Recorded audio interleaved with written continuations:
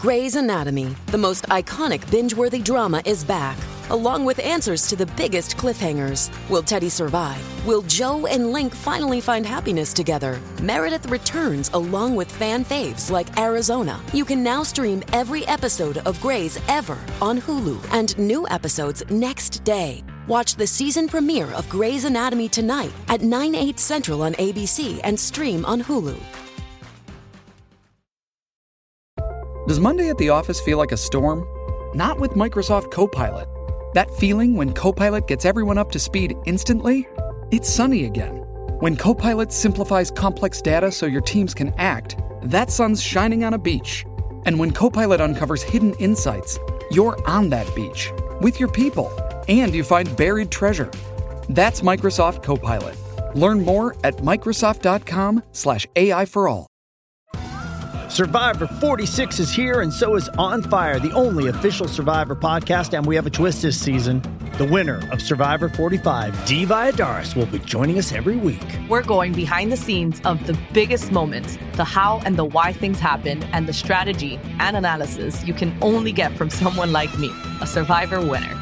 Listen to On Fire, the official Survivor podcast, wherever you get your podcast.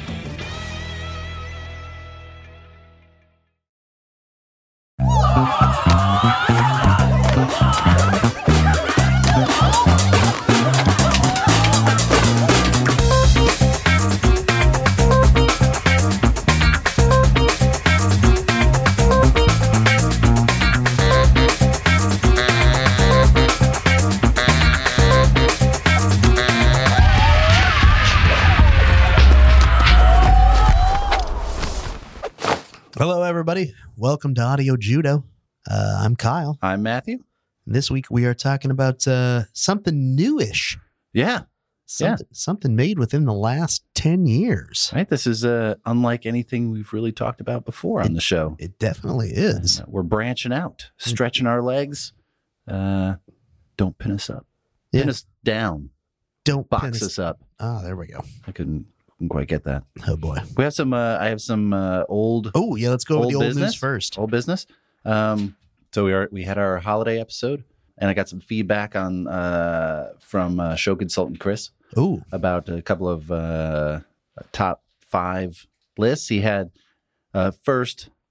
He was very pissed at me because he felt that it was impossible to do narrow it down to that many. And I challenged him. I said that's part of the fun. I said you have to really think about it less about the inherent music quality and more about the memories and what it brings to you. And he's like, oh, I guess I could do that. And he sent like 5 different lists. So I'll read like 2 of them. One of them is the "Oh My God, I'm My Parents" top 5 Christmas songs. One is I'll Be Home for Christmas. 2 is It's the Most Wonderful Time of the Year by Andy Williams. 3 is Home for the Holidays by Perry Como. 4, It's Beginning to Look a Lot Like Christmas by Johnny Mathis. And 5, The Christmas Song by Nat King Cole. So very much like his parents, I would imagine. Yeah. As another list he had was the Bass Rankin top 5 list of Christmas songs. Ooh. So we had the Cold Miser / Heat Miser song. Good one. Silver and Gold. That's Burl Ives. Right? Put One Foot in Front of the Other. Oh, that's a good one too. I Believe in Santa Claus. And It's a Difficult Responsibility.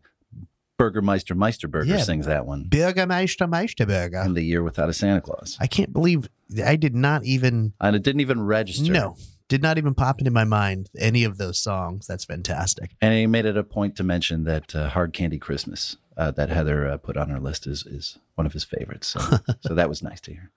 His bottom 3 was Blue Christmas by Elvis. Baby It's Cold Outside, which seems to be appearing on everybody's list, right? And Grandma Got Run Over by a Reindeer. Oh God, which is just just terrible. What a depressing song. We killed Grandma right before Christmas. Merry Christmas, everybody. Enjoy it. Go watch some football. So that's Chris's list. So everybody, if you're out there still listening to this, send us your Christmas lists. Yes, and if we don't have time to read them in future episodes, we'll sock them away and hopefully talk about them at the end of the year this year. Yeah, and end of 2020, Christmas 2020. We're definitely going to do another holiday episode. And we had a episode release today. Yes. And I already got some feedback on someone else's top 5 albums of 2019. Ooh. Christian sent me his.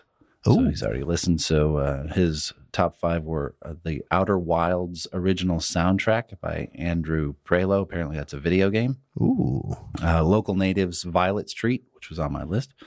Harbor, Thoughts on Letting Go. Half Moon Run, A Blemish in the Great Light, which was honorable mention. Yes. And Moth in the Flame, Ruthless. So we'll put those in our show notes. So if you want to check those out and listen to them, maybe they make your lists as well. But that's the old business I have from the last 2 episodes. But you can get a hold of us at info@audiojudo.com. Send us your lists. Please. We will utilize that information and give you a shout out on the podcast and hopefully talk about whatever you bring up at some point on our journey here. Indeed. So we are ready to go to talk about what? Awaken My Love by Childish Gambino. Childish Gambino. Childish Gambino, a.k.a. Donald Glover. Donald Glover. A.k.a. Lando Calrissian. Indeed. A.k.a. Troy Barnes from Community. Yes, a.k.a. McDJ. Stand-up comedian, DJ, Simba, director, writer, producer of the Emmy and Golden Globe winning show Atlanta. Yes. Rapper. Yes. And then there's this album. Yes. And he is what I would consider the current Renaissance man. Oh my God, the yes. polymath, as it were. He has done so much stuff. Like in researching this episode, I kept finding more and more. And I'm like, no, oh God, no, I don't. We don't have the time to bring all this up. Right. And what's even a bigger deal is that he's really, really good at all of it. Yes. It's one thing to just do a lot of stuff. Yeah, he's okay at this. He's okay at that. He's fantastic at all of it. All of it. And that's, it's impressive. It's depressing. It's incredibly depressing. Because I'm not even good at one thing. Like, he's good at all those things. Right. Give me one. And then even then, when you're like, okay, yeah, he can make this album. But really, I mean, he's only doing one thing on here, right? No, he plays a whole bunch of different instruments. Yep. The glockenspiel. Who the hell knows how to play a glockenspiel? Well, 2 of my kids know how to play the glockenspiel. Oh, okay. And so do I. Producer Randy is raising his hand. Matthew apparently knows how to play the glockenspiel, so apparently never mind. But apparently everybody knows how to play the glockenspiel except Kyle. Except for Kyle. Kyle, you don't play the glockenspiel? Apparently not. Oh, my God. Is that, where'd you go to school? Come on, yeah, public school. That's the problem. I see. Well, there's still time. Okay, yeah, I suppose I could learn to play the glockenspiel later in life. Yeah, why not? Just an old retired glockenspiel player. Oh, that'd be nice. Yeah. You can serenade John with the glockenspiel. What everyone wants. It's a good glockenspiel serenade. So I'm not a huge rap fan. I can appreciate it for what it is. I know a lot of it is really good. It's just not the style of music that I generally listen to. There are a few exceptions. When Connor came to me and said I needed to listen to this Childish Gambino fella several years ago, I was a little bit apprehensive, but I was willing to try it. So I listened to the previous album because of the internet. Yeah. Because of the internet. And as I probably expected, I didn't really enjoy listening to it too much. It was good, just not my cup of tea, if you will. So when said son says you have to listen to his next record, I was a little skittish. He said, it's totally different. And I'm like, well, the difference between Van Halen 1 and Van Halen 2, of which there is no difference. They're essentially exactly the same. Or the difference between Pablo Honey and Kid A by Radiohead, which isn't even in the same universe. Yeah. So, by the way, makes an interesting show idea that we should explore at some point. Bands that have radically shifted their style between records. Oh, that'd be cool. So I know Radiohead was a more gradual transition, but still, you get the point. Like one thing to the other. That'd be a fun episode. Anyway, he said radically different. Okay, I'll try it. Yeah, this is not what I was expecting to hear. Released in what? December 2016? Yes. December 2nd, 2016. R&B filled, soul saturated, funky ass record. It has so many influences from 70s funk, George Clinton and Funkadelic is all over this album. All over it. It's great. It's so different from, like you said, because the internet and I'm drawing a blank on the other Camp. Thank you. Mm-hmm. And even some of his earlier mixtape stuff. Mm-hmm. It's so different from all of that it's almost unbelievable. Like you really, if you listen to those together, you'd be like, no, either somebody had like a brain aneurysm or something, because it's so different from those. But it works. He's clearly really going through a reinvention, record to record. And that's kind of what he does. He reinvents himself over and over and over again. Like he takes on some task and conquers it, and then he's like, okay, now what's next? Like, even, in his early career, he was a writer on 30 Rock. Mm-hmm. He got hired while he was still at NYU. In fact, he was living in the dorms while he was a writer on 30 Rock. And he did so well there after, I think it was 3 or 4 years. He went to Tina Fey and one of the other head writers and was like, hey, I want to go try acting. And Tina Fey has basically said, she's like, normally when a writer says, oh, I want to go be an actor, you're like, great job, buddy. But in the back of your head, you're like, oh, no way. Yeah, okay, good luck out there. We'll see you in 2 years back in another writer's room. This is going to be a huge disaster. And she was like 100% behind him. And she's like, you're one of the very few people that will absolutely go out there and crush it. And yeah, he's in The Martian too. Mm-hmm.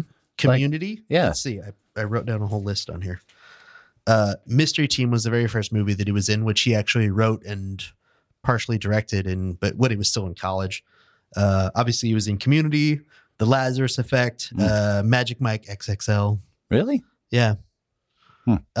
Obviously he played Lando Calrissian in Solo. Mm-hmm. The Martian, he played the technician guy. I can't think of what that's called now. All of a sudden, he plays a technician in NASA's headquarters, and then he also in 2017, I believe, co-wrote, produced, co-directed, and was in a movie called Guava Island that I haven't seen, but I have heard nothing. I've heard good things about it. Yeah, I haven't seen it either, but I've heard good things. Yeah. So he records, finishes because of the internet, rap record, right? Tours with that, reconvenes with his co-producer Ludwig Göransson to write some new songs. Now, wait a second. We just take a second to talk about this guy now? Yes. Because if there's anyone that can compete with Donald Glover, it's this guy on doing a shit ton of stuff and doing it all well. It's this guy. So he scored Black Panther, which he won an Academy Award and a Grammy for. He also scored The Mandalorian, scoring the next Christopher Nolan movie, Tenet. So again, Midas touch. Yeah.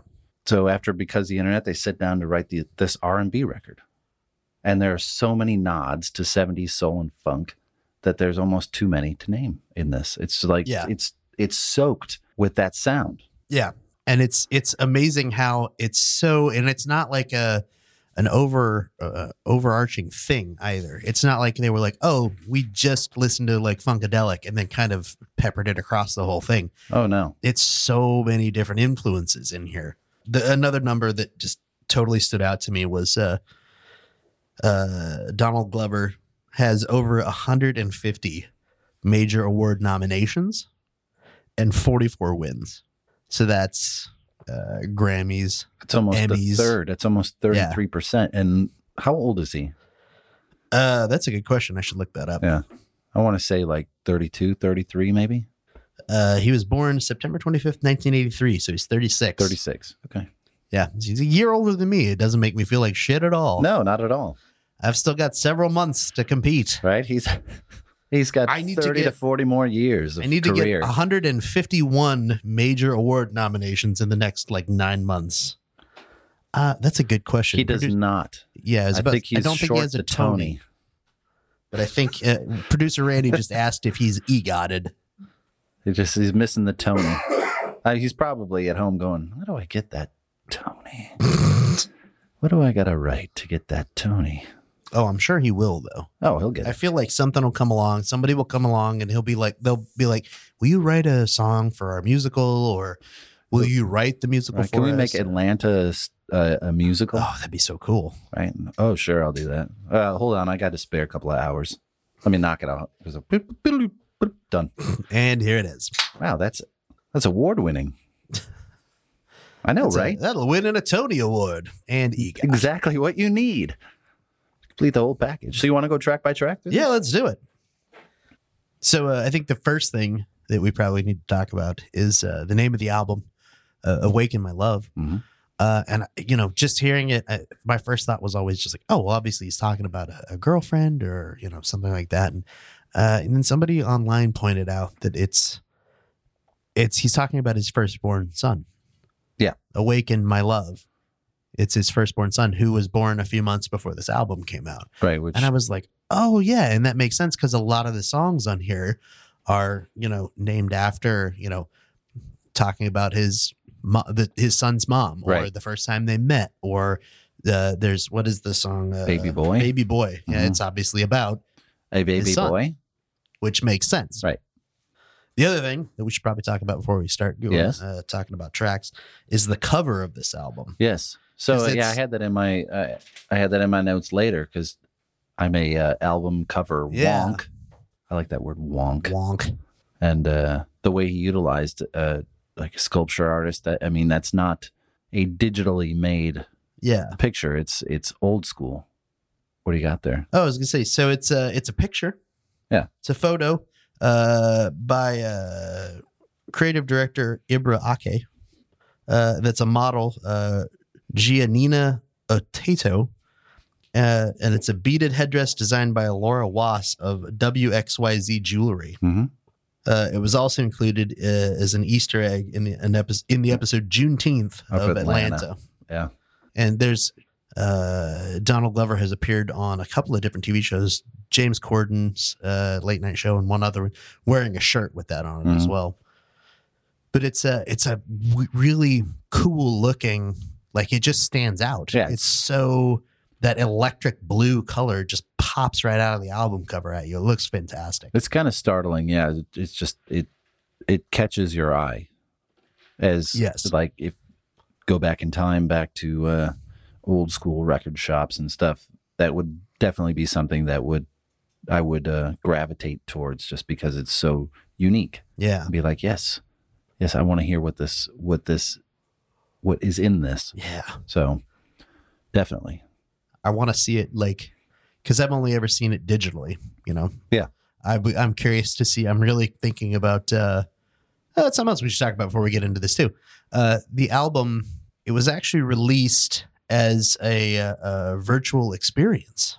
Yes. First. So they in Joshua Tree, California, they took 3 days and they recorded using a 3D virtual reality camera setup.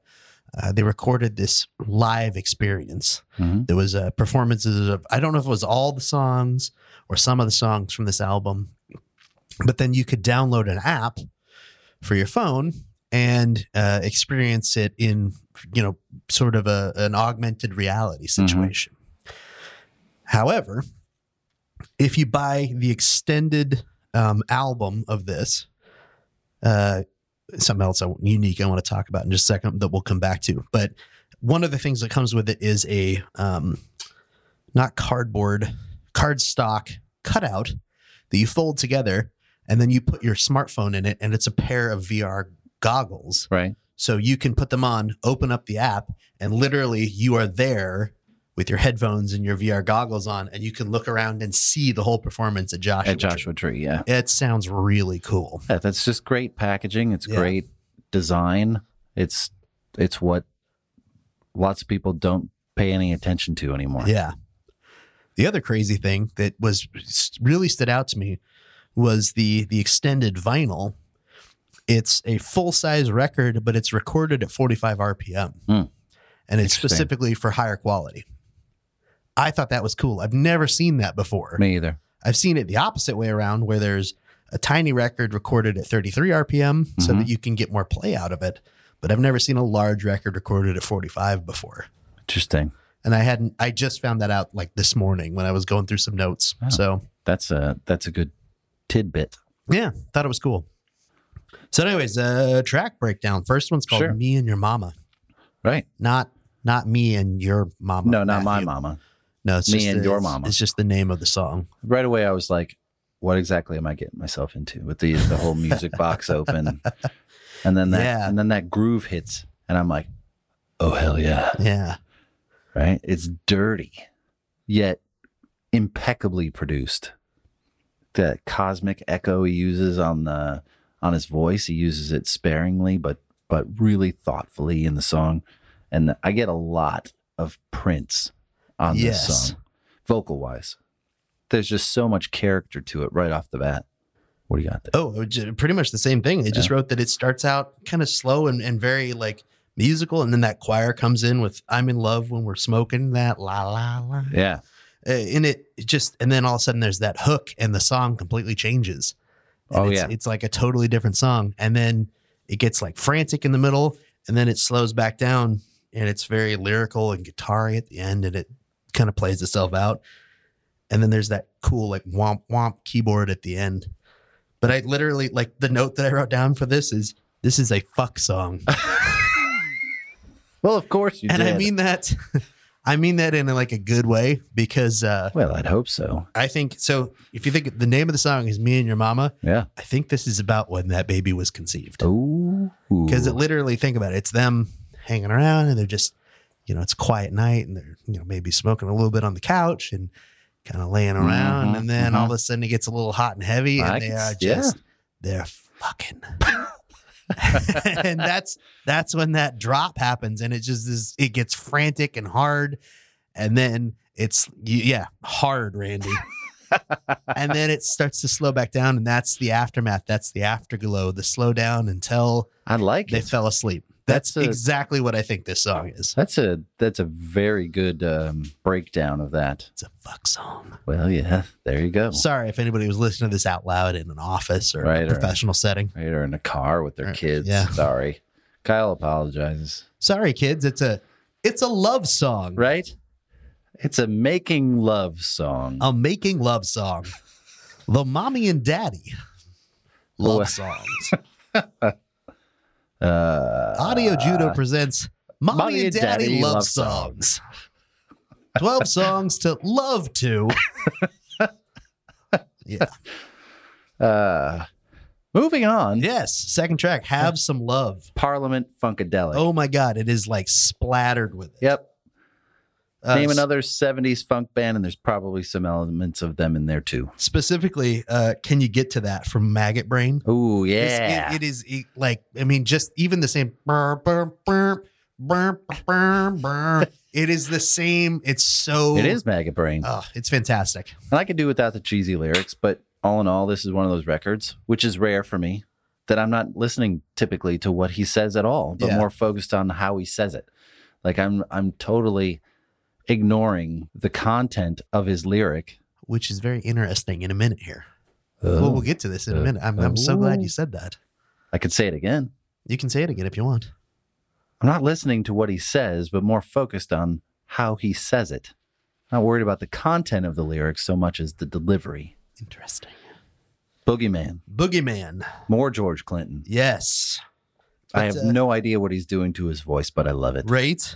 So this is I love this word, but I always pronounce it wrong.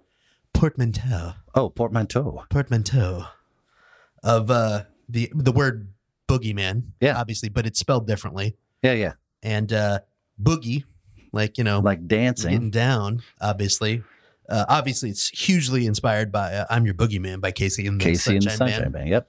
However, this is where what you just said becomes kind of interesting because you listen to this song and it's kind of a fun, upbeat, yep, happy song. He's actually saying here that the boogeyman is what the media and, let's be real here, white society has painted black people as the boogeyman. Mm-hmm. I wish I could remember the exact line. It's you've decided already in your brain, basically, that in the bowels of your brain, you've decided that we're bad, and so we are, or something like that. I forget the exact. Yeah, I read the lyrics. I'm not listening to them. Yeah. I read them all, and he's got a lot to say. There's a lot of depth there. Yeah, it's very intense. Yeah. But I'm not listening to it in the song because it's so counterintuitive to the way the song actually sounds. I think that's why it works so well. It does work well. Ooh. I like that song. But I feel like I'm watching an episode of Barney Miller when I'm listening to this song. It's like I could picture a cop sliding across the hood of his car in slow motion. Yes. Right? And I love the ride out ending. Musically, it's like really sharp and cool. It's like a solid 45 seconds with no lyrics, kind of repeating itself, but it's like it's getting down. Yeah. It's good stuff. It's getting down. It's boogieing down. Boogieing down. Zombies is next. And this is a theme that appears in this kind of over and over and over again. This song is so much about how all the people around you, once you become successful, start feeding off of you. They start trying to, take what you got. What was the line? We're coming out to get you. We're all so glad we met you. We're eating you for profit. There's no way to stop it. I mean, how do you... What's he saying, Kyle? I don't know. I don't... Perhaps you're reading too much into that. No, right? That's pretty accurate. Also, fantastic vocals on here by Carrie. I'm pretty sure it's pronounced Fox, but it's spelled faux. So I'm not sure. I'm pretty sure it's pronounced Carrie Fox, but she spelled it faux. I'm going to take your word for it. I apologize if I'm pronouncing that wrong. Somebody can correct this. It's it's like he reached out into the 80s R&B landscape in this. Yes. It's like really close. So a band that I listened to and loved for years is called Fishbone. Mm-hmm. Started out as a ska band, did some punk, dabbled in some metal and stuff, and they touched on this sound in the late 80s, and they released an album that alternated between R&B and ska pretty successfully. And this was a kind of departure for them, for their sound, because they primarily before that were just a ska band. So if you want to listen to a great record that kind of covers this similar sound, check out Fishbone's Truth and Soul, which is, they do some great Curtis Mayfield, Freddie's Dead and stuff like that. It's just super good. And it was such a change of character from what they had been doing before. So listen to that too. I might cover that later. So Riot.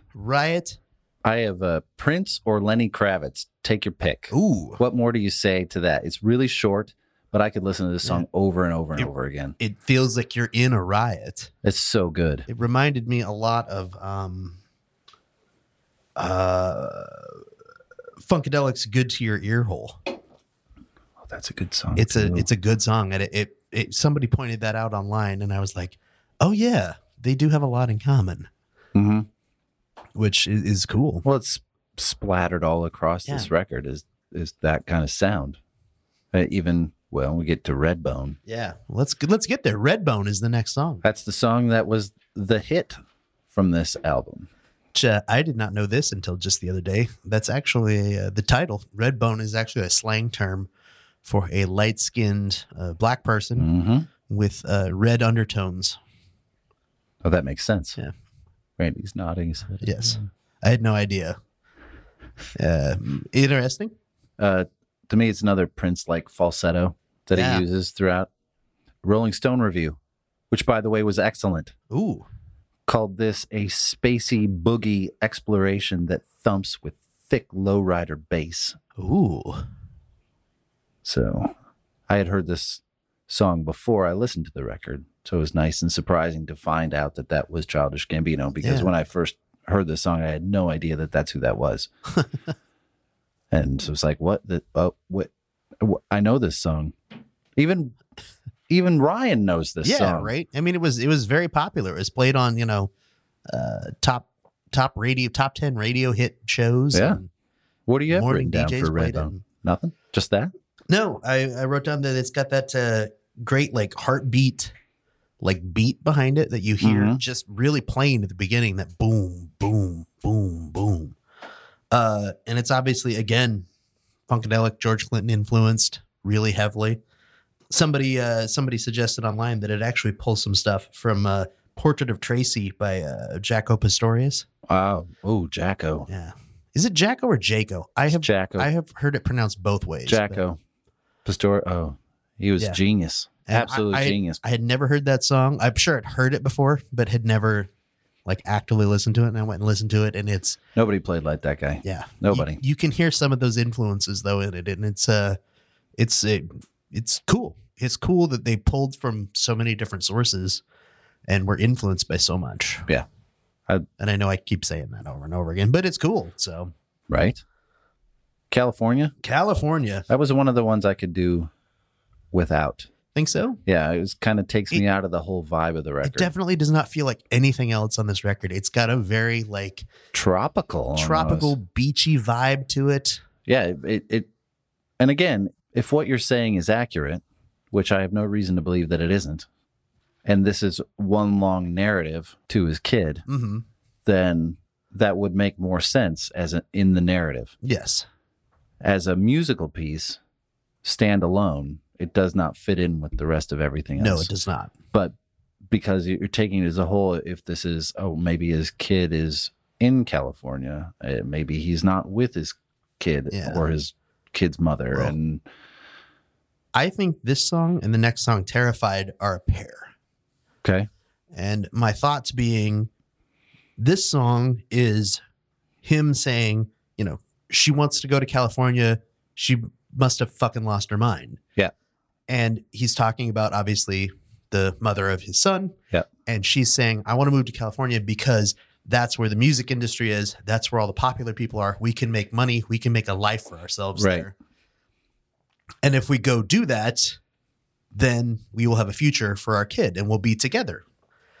And then Terrified, the next song, it's him saying, please don't take the baby away from me. Yeah. And I think that it's her from California. Maybe she's made that decision. She's going to California with or without him. Right. And he now has to decide, do I follow her to stay with the baby, or do I stay here and continue to pursue whatever it is that I'm doing now, but not be a good father? That's interesting. And I kind of feel like they fit together. But I agree with you that California, as an overall, from an album standpoint, it doesn't fit with this album. Like, you could lose that track and this album would lose nothing as a musical album. Correct. As a story narrative, I think there's a little bit more to it. Right. And that makes sense because I hadn't put that together, but that absolutely makes sense. Terrified is holy shit. Yeah. I don't know if is that Donald Glover or D'Angelo. Because it's so freaking good. Yeah. It's so good. And like, where did this voice come from? Yeah. And the lyrics are questionable, but who really cares? Because it's such a good song. I'm like, man, again, this guy's just knocking it out of the park every time. And Baby Boy, I get the sentiment. One other note I got to put in here. Go ahead. Because California, he mentions DC Fly. She wants to meet DC Fly or be with DC Fly. Mm-hmm. He was a famous, was or is, I guess I should say, a famous Vine personality. Ah. And I never heard of him before, but he made a whole bunch of really funny short Vines. Interesting. That are really good. And I'll post a link to there's a whole bunch of compilations. He must have made thousands of them because the compilation I watched when I looked him up, I think it was like his top 150. And I was like, oh my God. Well, they're all like 5 seconds, 7 seconds That's long. true. They're right? only, I think they're 6 or 7 seconds long, but they're pretty funny. Baby Boy. I get the sentiment.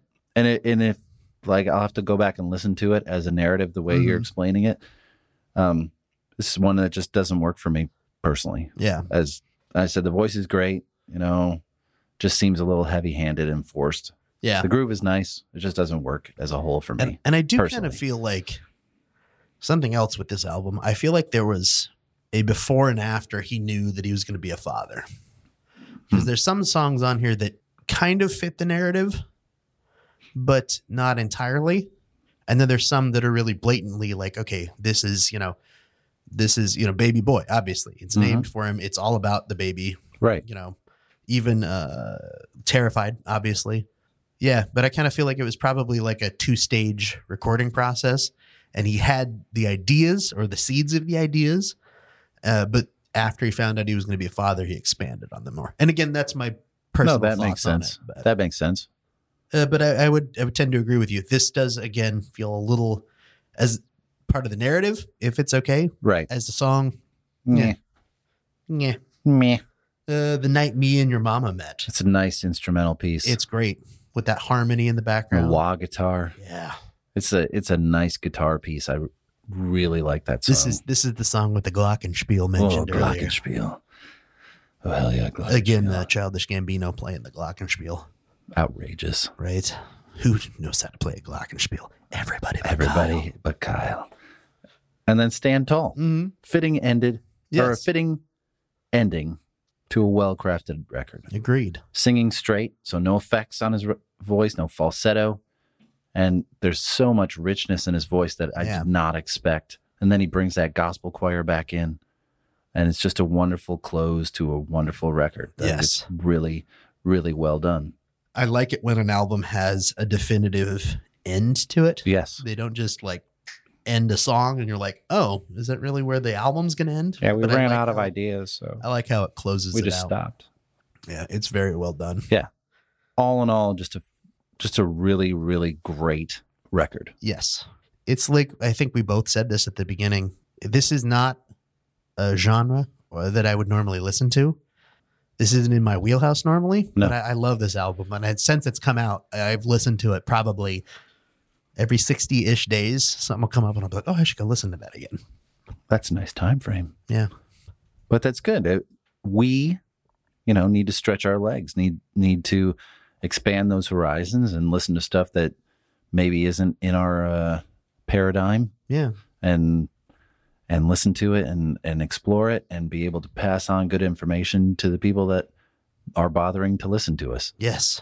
And maybe you'll go out and go, oh, I haven't heard that, or I've heard Redbone, but I haven't heard the rest of the stuff, and get turned on to the music and really give it a good listen. Yeah. That is Awaken My Love by Childish Gambino. I have one thing to close with. Okay. That is unrelated to the record. Ooh. I know we had done it in the past, but we got a bit of a in memoriam. So December 30th, Neil Innes, who was more or less the seventh Monty Python member, the unofficial seventh Monty Python member, passed away. He was in a band called Bonzo Dog Doodah Band, which was in A Hard Day's Night for the Beatles.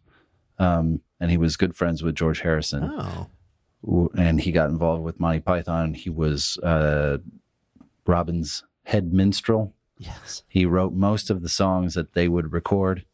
And he was someone that was very inspiring just musically. If you've never heard of the Ruddles, he was the Ruddles are a parody of the Beatles, and he played the John Lennon character Ron Nasty in the Ruddles, which was co-produced by Eric Idle from Monty Python. And you need to go listen to these songs. They're not Beatles spoofs; they're facsimiles of Beatles songs. They sound so much like Beatles songs that you would think that's what they are. He was a gifted songwriter. So years back, 1990, 91, show consultant Chris and I went to a record show. Chris was really interested in getting Beatles paraphernalia. I was looking for other things.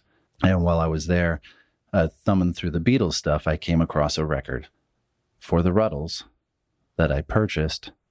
And I have right here. Ooh.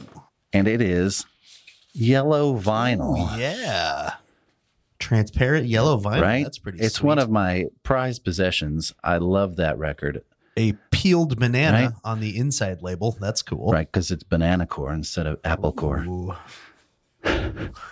But go do yourselves a favor. Go out and listen to it. There's a record called Archaeology.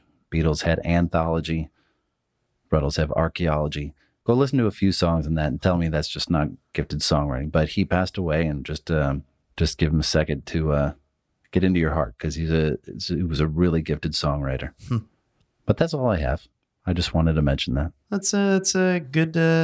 It's a bummer that he's gone. Yeah, it's a nice little memory there. Yeah. So this was our first go round in our new digs. Oh yeah. Yeah, we're out of our garage. Out of Matthew's garage into Matthew's spare bedroom, which will now become Audio Judo's podcast studio. Ooh, yeah. New equipment, just a whole new vibe for 2020. We're excited. We're back on the horse, so to speak. I'm still impressed you got the horse into this bedroom. Well, I mean, it's a mini horse. It's a small horse, but it poops a lot. Well, and you're going to have to pay somebody to come in. You're not going to clean up all this horse poop. No. So you're going to have to pay somebody to come in here and clean up this horse poop. The dog's scared of the horse. The dog's scared of everything. Yeah. Dog's terrified of you. The dog is very terrified of me, but it's going to be fun. Right. It should be cool. So enjoy listening. I hope you enjoyed listening to this episode. Next episode is Pink Floyd's Momentary Lapse of Reason. Ooh. Which will be nice and exciting. Yeah. Lots to talk about for that one. But before then, yes, get in touch with us. Yes. So, we were talking about how this is kind of outside of our wheelhouse. Please let us know if there's something else that you think is probably outside of our wheelhouse that we would actually enjoy listening to. And then we can maybe put it in a future episode. So it doesn't matter the genre. Just go ahead and throw it at us. Yeah. You can get in touch with us. Email us, info@audiojudo.com, facebook.com/audiojudo. Twitter @AudioJudo, Instagram @AudioJudo. And I think that's everything, right? I believe so. Cool. Everybody have a good couple of weeks. Indeed. And we will talk to you soon. Thanks a lot for listening. Bye-bye. Bye.